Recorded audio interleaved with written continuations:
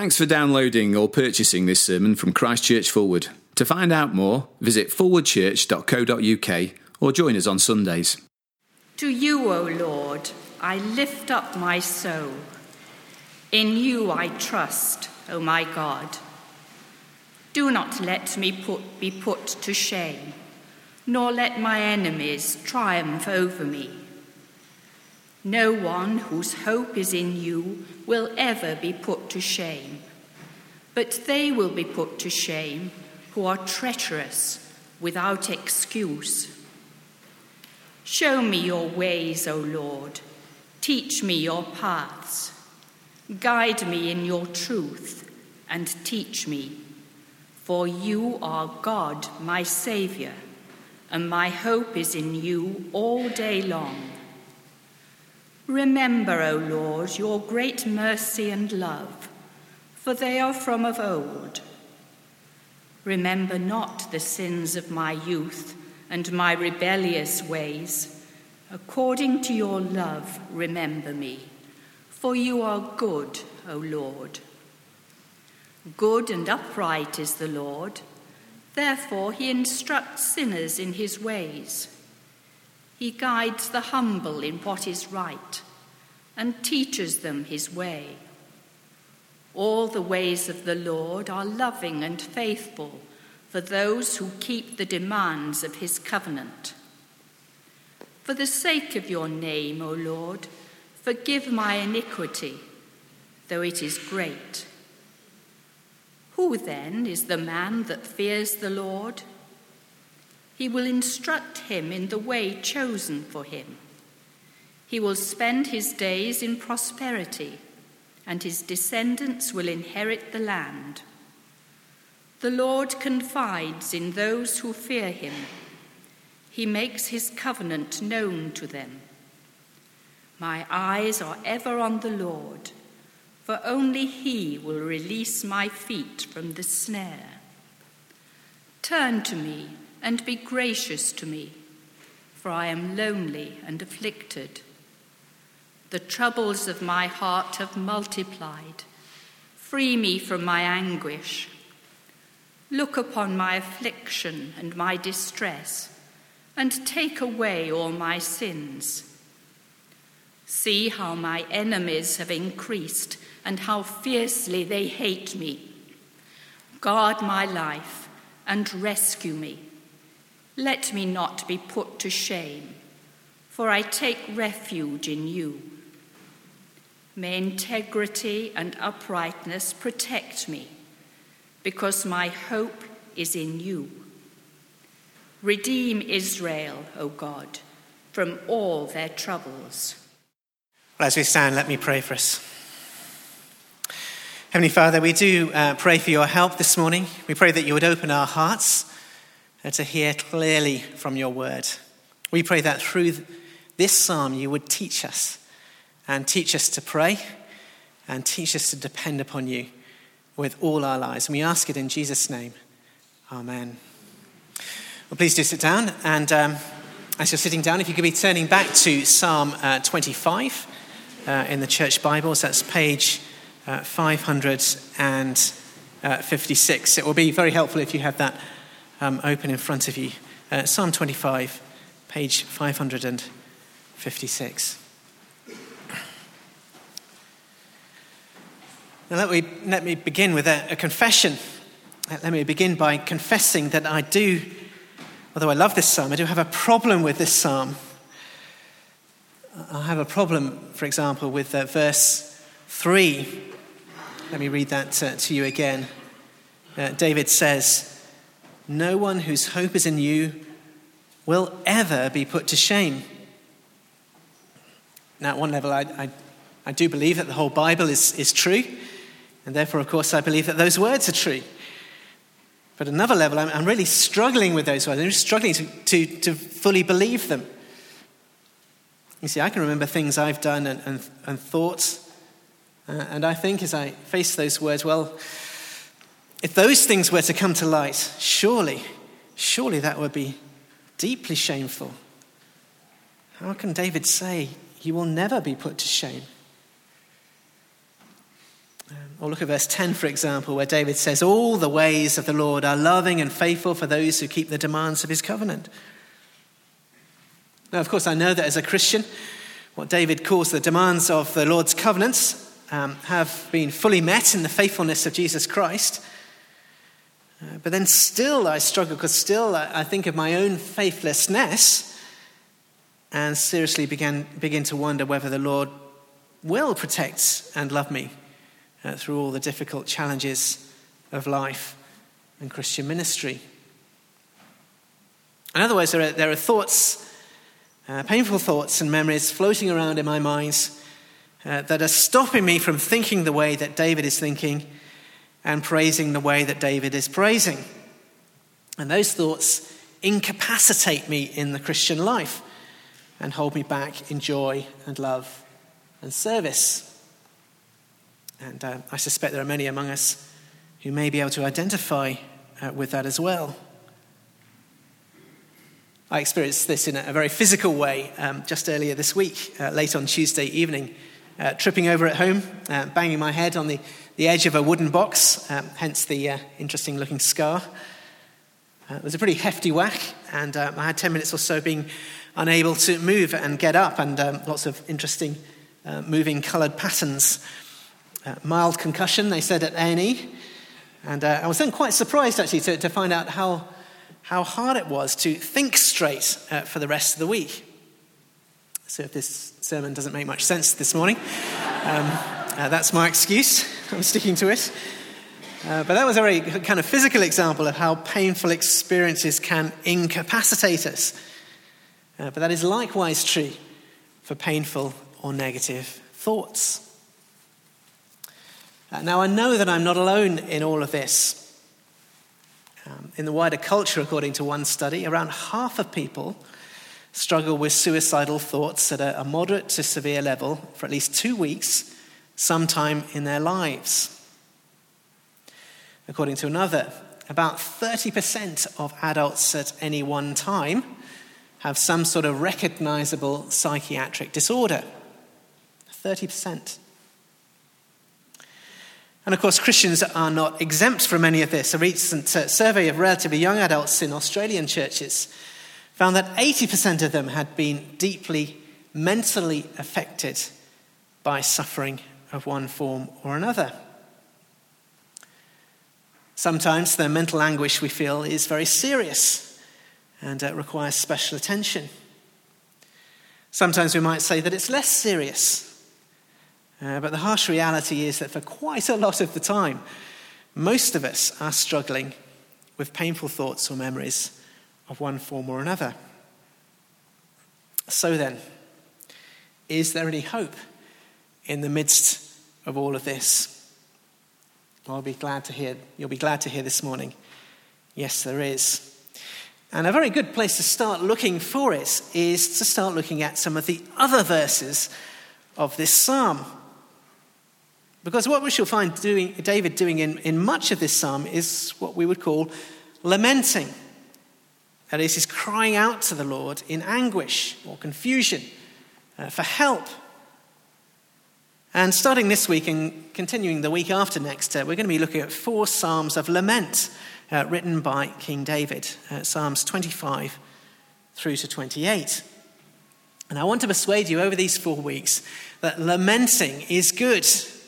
Lamenting is great.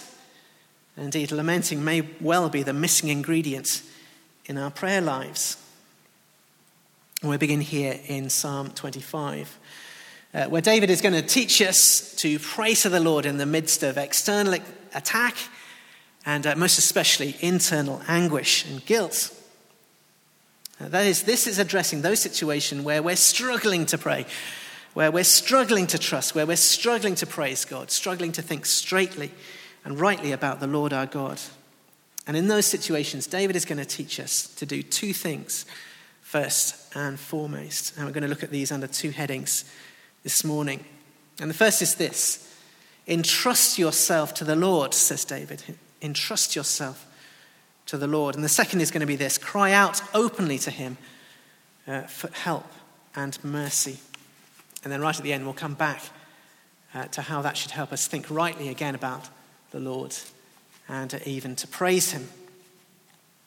So what is step number 1 in all of this according to Psalm 25? Well, it's this: entrust yourself to the Lord. This is indeed what we see David himself doing the first 3 verses of this psalm. And by writing this psalm for us, that is indeed what he wants us to do first too. In that moment of fear, loneliness, guilt, or despair, resolve to trust the Lord, says David, and then true trust and praise will follow. Now, David doesn't tell us very much about the details of the situation he was in when he wrote this psalm, but there are 1 or 2 things we can work out. So look at the end of verse 2, for example, where David cries this out to the Lord. He says, "Do not let me be put to shame, nor let my enemies triumph over me." We can infer that somehow he's under threat from people who want to crush and shame him publicly. And we can infer that in this situation, David really doesn't know what to do. So verse 4, he cries out, "Show me your ways, O Lord. Teach me your paths." Read on a bit more and we can see that all this fear and anxiety and uncertainty is compounded by his memories of past sins. Look at verse 7, where he cries out, "Remember not the sins of my youth." You see, those memories, that guilt, could make David doubt that the Lord would be on his side, willing to help him in his struggle. And it would seem that doubt is sapping his emotions. Look down with me at verses 16 through to 18 and see how David describes himself here. Verse 18, for example, lonely and afflicted. Verse 17, troubled in heart and in anguish. Verse 18, afflicted and distressed. And actually, it turns out to be very good that we don't know precisely what situation caused David to feel this way, because it does help us to use this psalm ourselves. It helps us to identify with David in his distress. Let me give you just one possible example. Picture a young man in his mid-20s, say, sitting on the floor of his room at 2 a.m, his head in his hands. This is perhaps someone seen by his church family as having great potential for the future. He's been thinking and talking about Bible college and perhaps even overseas mission. He has energy and ability. But he's just done something, and he knows that if that were to become known to the enemies of the gospel, they would be howling in derision at yet another Christian hypocrite. And at that moment of despair, his Christian life feels an absolute sham. And he can't see what to do. He can't see any way out of it. And he can't see how God could in any way be for him or with him. And that is not merely a hypothetical example. According to George Vera, who's the founder of Operation Mobilization in the States, there are, in his view, a tragic number of such people. People who, to quote from an article on this just a few years ago, at one point in their lives dreamed of radical obedience to Jesus, but then faded away into useless American prosperity, incapacitated by their guilt and sense of worthlessness. And so there they sit, in anguish and distress. At that moment, perhaps the loneliest people in the world. But, amazingly, just like David in this psalm. So what is the first thing that David does here and would have us do when we find ourselves in that place? Well, it's this. Ignore your feelings at least for a moment, says David, and entrust yourself to the Lord. From verse 1, to you, O Lord, I lift up my soul. In you I trust, O my God. You see, it's like this. We feel like hiding ourselves from God. We feel like shrinking back and perhaps even finding our own solutions to our problems apart from him before we even dare to approach him. But no, says David, that's not what I'm going to do. Instead of hiding myself, instead of hiding my soul, my inmost personality, I'm going to lift it up to you, O Lord. Here it is. Here I am in all my brokenness. And instead of trying to deal with this myself or finding some answers elsewhere, I'm going to trust in you, oh my God. Now, it is, of course, hard to do things that we don't feel like doing, even when we know they're the right things to do. It's also hard to encourage other people to do what they don't want to do. Parents of teenage children know this very, very well, as they try to encourage their loved ones away from their screens and devices, maybe just occasionally out into the daylight on a sunny day. It's a fight, but it's worth the fight because actually, those children do, in the end, have a better time. We know they'll have a better time. Perhaps even they know it too. But it's a fight. And if you go to a house with teenage children, you'll see the evidence down the hall and on the doorstep. Deep, long scratch marks from where they've dug their fingernails in and had to be dragged out forcibly by their parents. And that is in many ways what David is doing with us through this psalm, dragging us out into the daylight. You don't feel like praying? Well, pray. As someone wisely said, pray until you're praying. And if you don't know what to pray at first, if you can't think of the words, pray this. God has given you the words. Here they are. But what is it that moves us on from that first step? What is it that transforms those fairly forced prayers into real prayers, into wholehearted prayers? Well, this is our second point this morning. It gets really to the heart of what this psalm is all about. What's the main thing we should be doing in the midst of pain and suffering? Well, David shows us with his own example and teaches us through that too. And it's this, it's to cry out openly to him for help and mercy. Cry out openly to him for help and mercy. Pour out everything to the Lord. And I do mean everything. And then ask for his help. That's what we find David doing here, especially in two key sections of this psalm, verses 4 through to 7, and then verse 16 through to the end. Remember that David's in a situation where he can't see a way forward. He's incapacitated by his guilt. He's fearful of his enemies, and he's deep in anguish. So what does he pray? Well, let me read from verse 4. Show me your ways, O Lord. Teach me your paths. Guide me in your truth and teach me, for you are God, my Savior, and my hope is in you all day long. Remember, O Lord, your great mercy and love, for they are of old.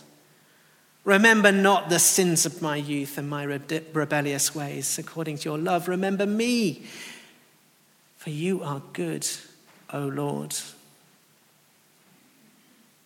He can't see the way forward, so what does he pray?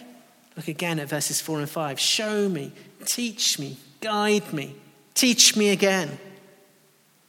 He's incapacitated by guilt, so what does he pray? Verse 6, remember, O Lord, your mercy and love. Verse 7, remember not the sins of my youth. I can remember them. They're burdening me, he's saying. And it fills me with dread that you can remember them. Please don't remember them. Later on in the psalm, we can see that this guilt is contributing to David's anxiety under pressure. So what does he pray? Let me read from verse 16. Turn to me and be gracious to me, for I am lonely and afflicted. The troubles of my heart have multiplied. Free me from anguish. Look upon my affliction and my distress and take away all my sins. See how my enemies have increased and how fiercely they hate me. Memories of past sin are like poison in the Christian life. They slow us down. They make us weak and sick. They cloud our vision and take away our joy. As such, memories of past sin are the greatest and most powerful weapons our enemies have against us. I wonder what memory would your enemy, Satan, love to stir up in you? For David, you can see it was the sins of his youth. What might they be, I wonder? Sins of lust, sexual immorality, infidelity perhaps, anger, violence, drunkenness, pride. Or perhaps for you it would be the sins of middle and old age, grumpiness, bitterness, pride again, materialism. Have you perhaps sunk into what John Piper calls the dead-end dream of middle-class security and comfort?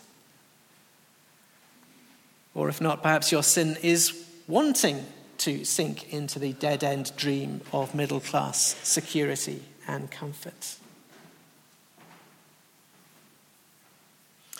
And I know from my own experience, it's not just the big things from the past, but the small things from recent experience. It's that thing that you planned or wanted to do that you failed to do.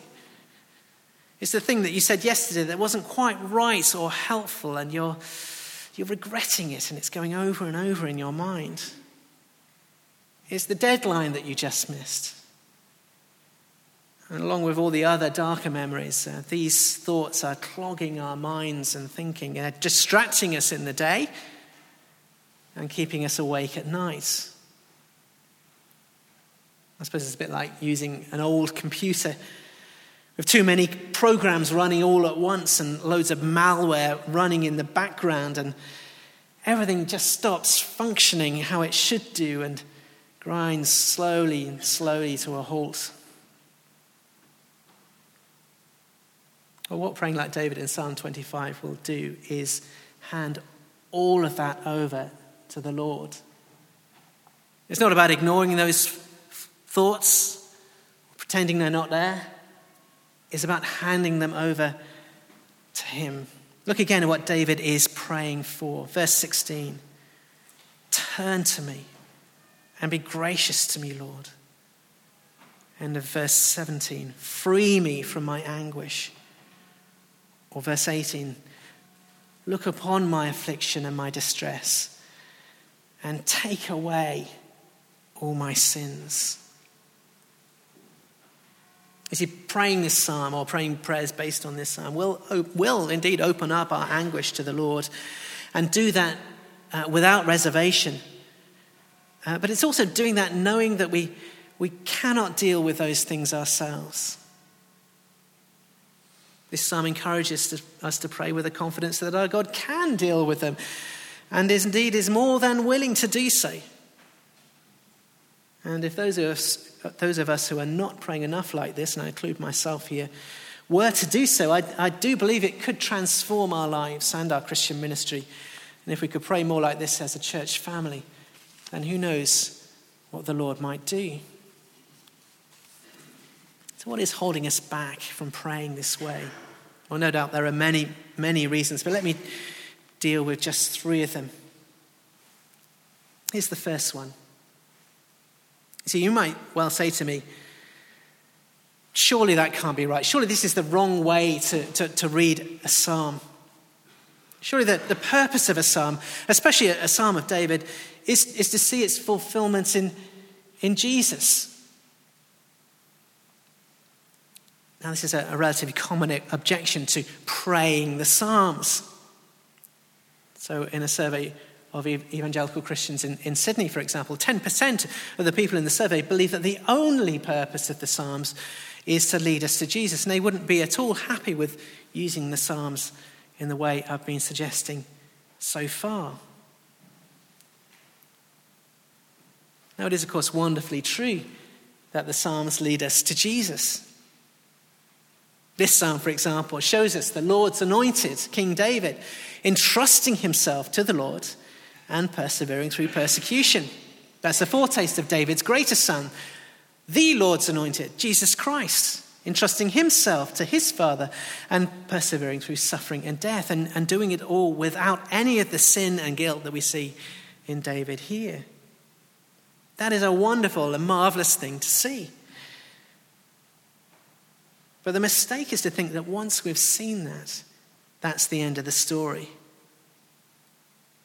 Because the truth is that as Christians, we have better reason to pray like this than David ever had. You see, as David was crying out for the Lord's mercy in this psalm, he had much less than us to go on. He had his own past experience to go on. He had Israel's history to go on. But we have much more. We have the cross.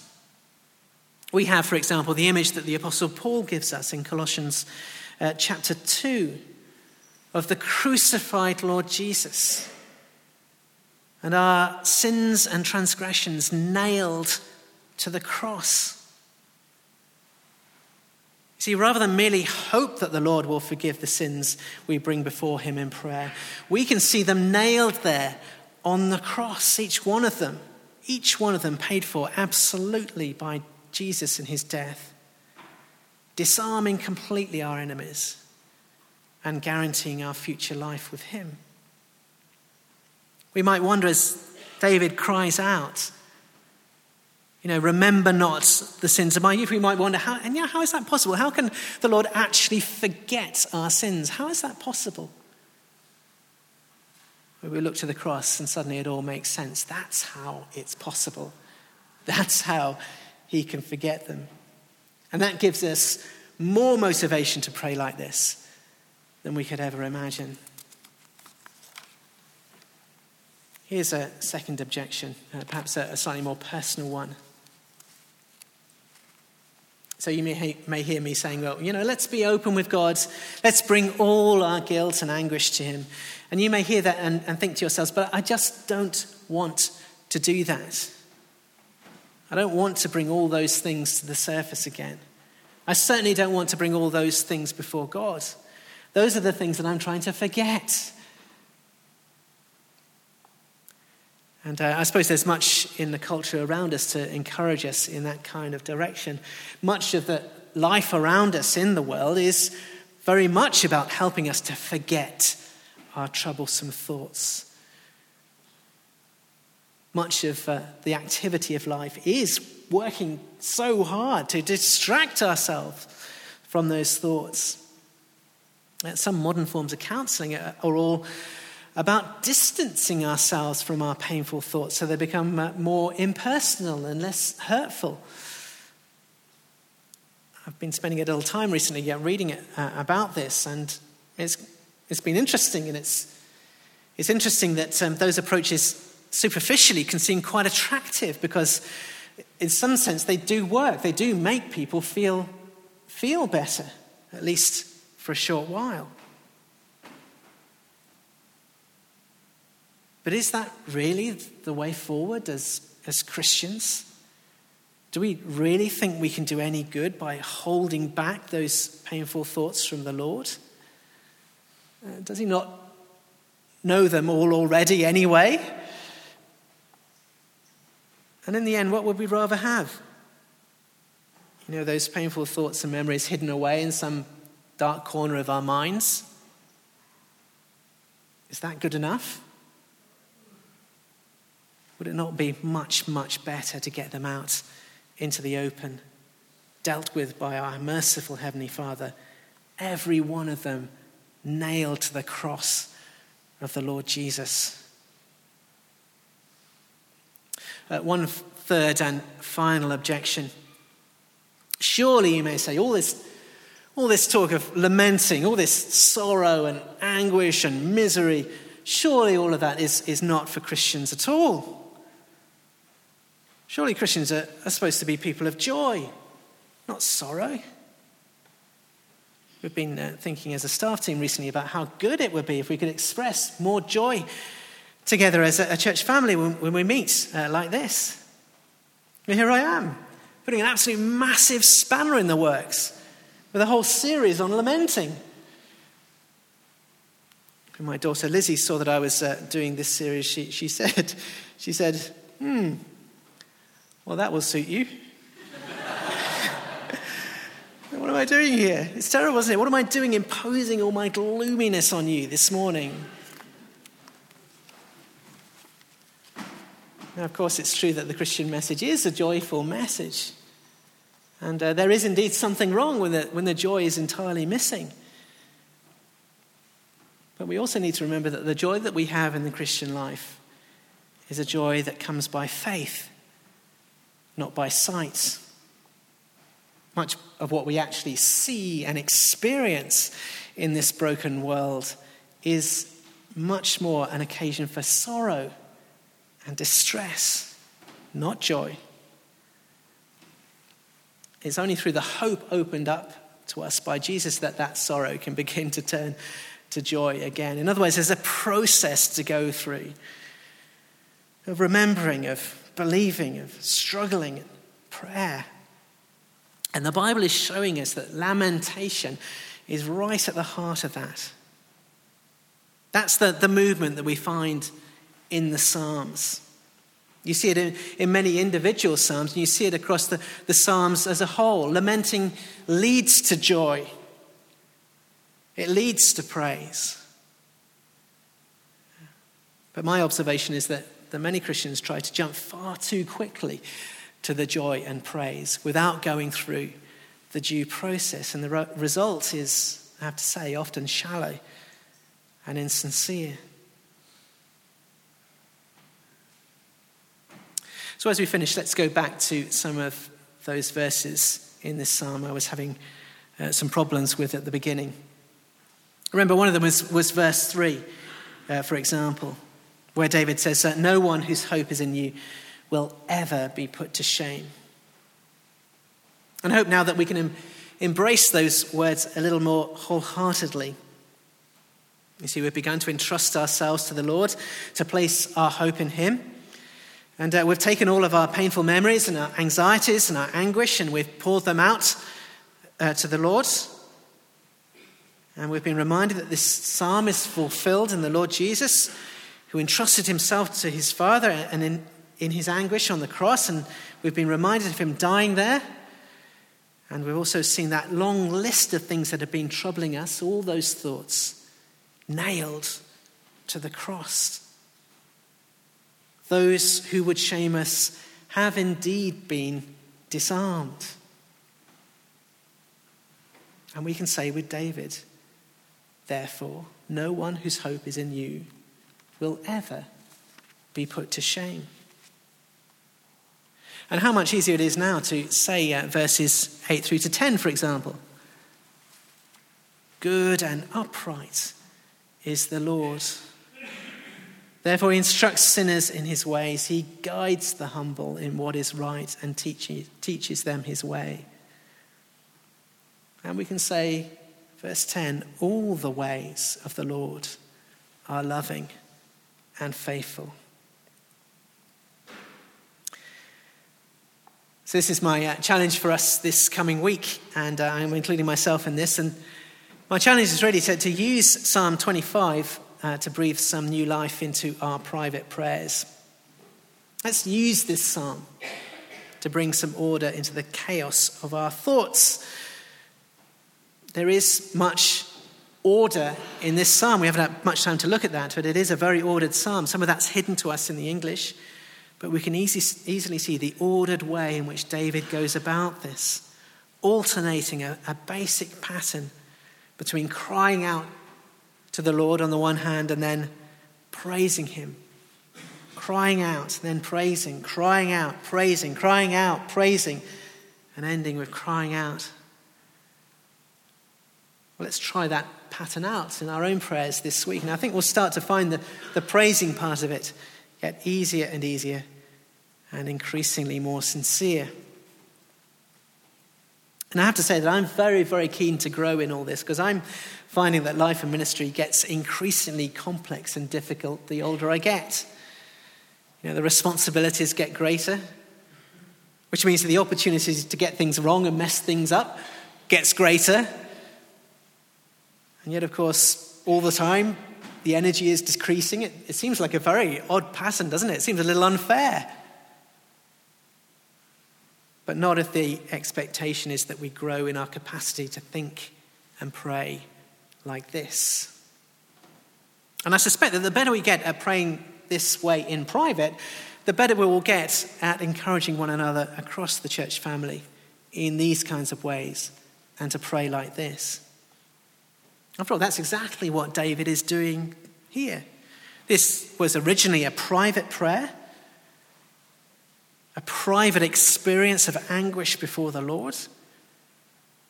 But he's opened that up to his whole people. David has opened that up to his whole people and written it down out of love for them to bring them to pray like this too, both privately and corporately. And that is what the Lord wants for us too.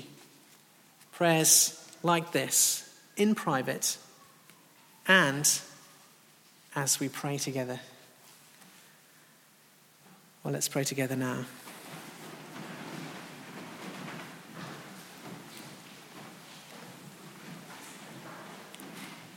Our loving Heavenly Father,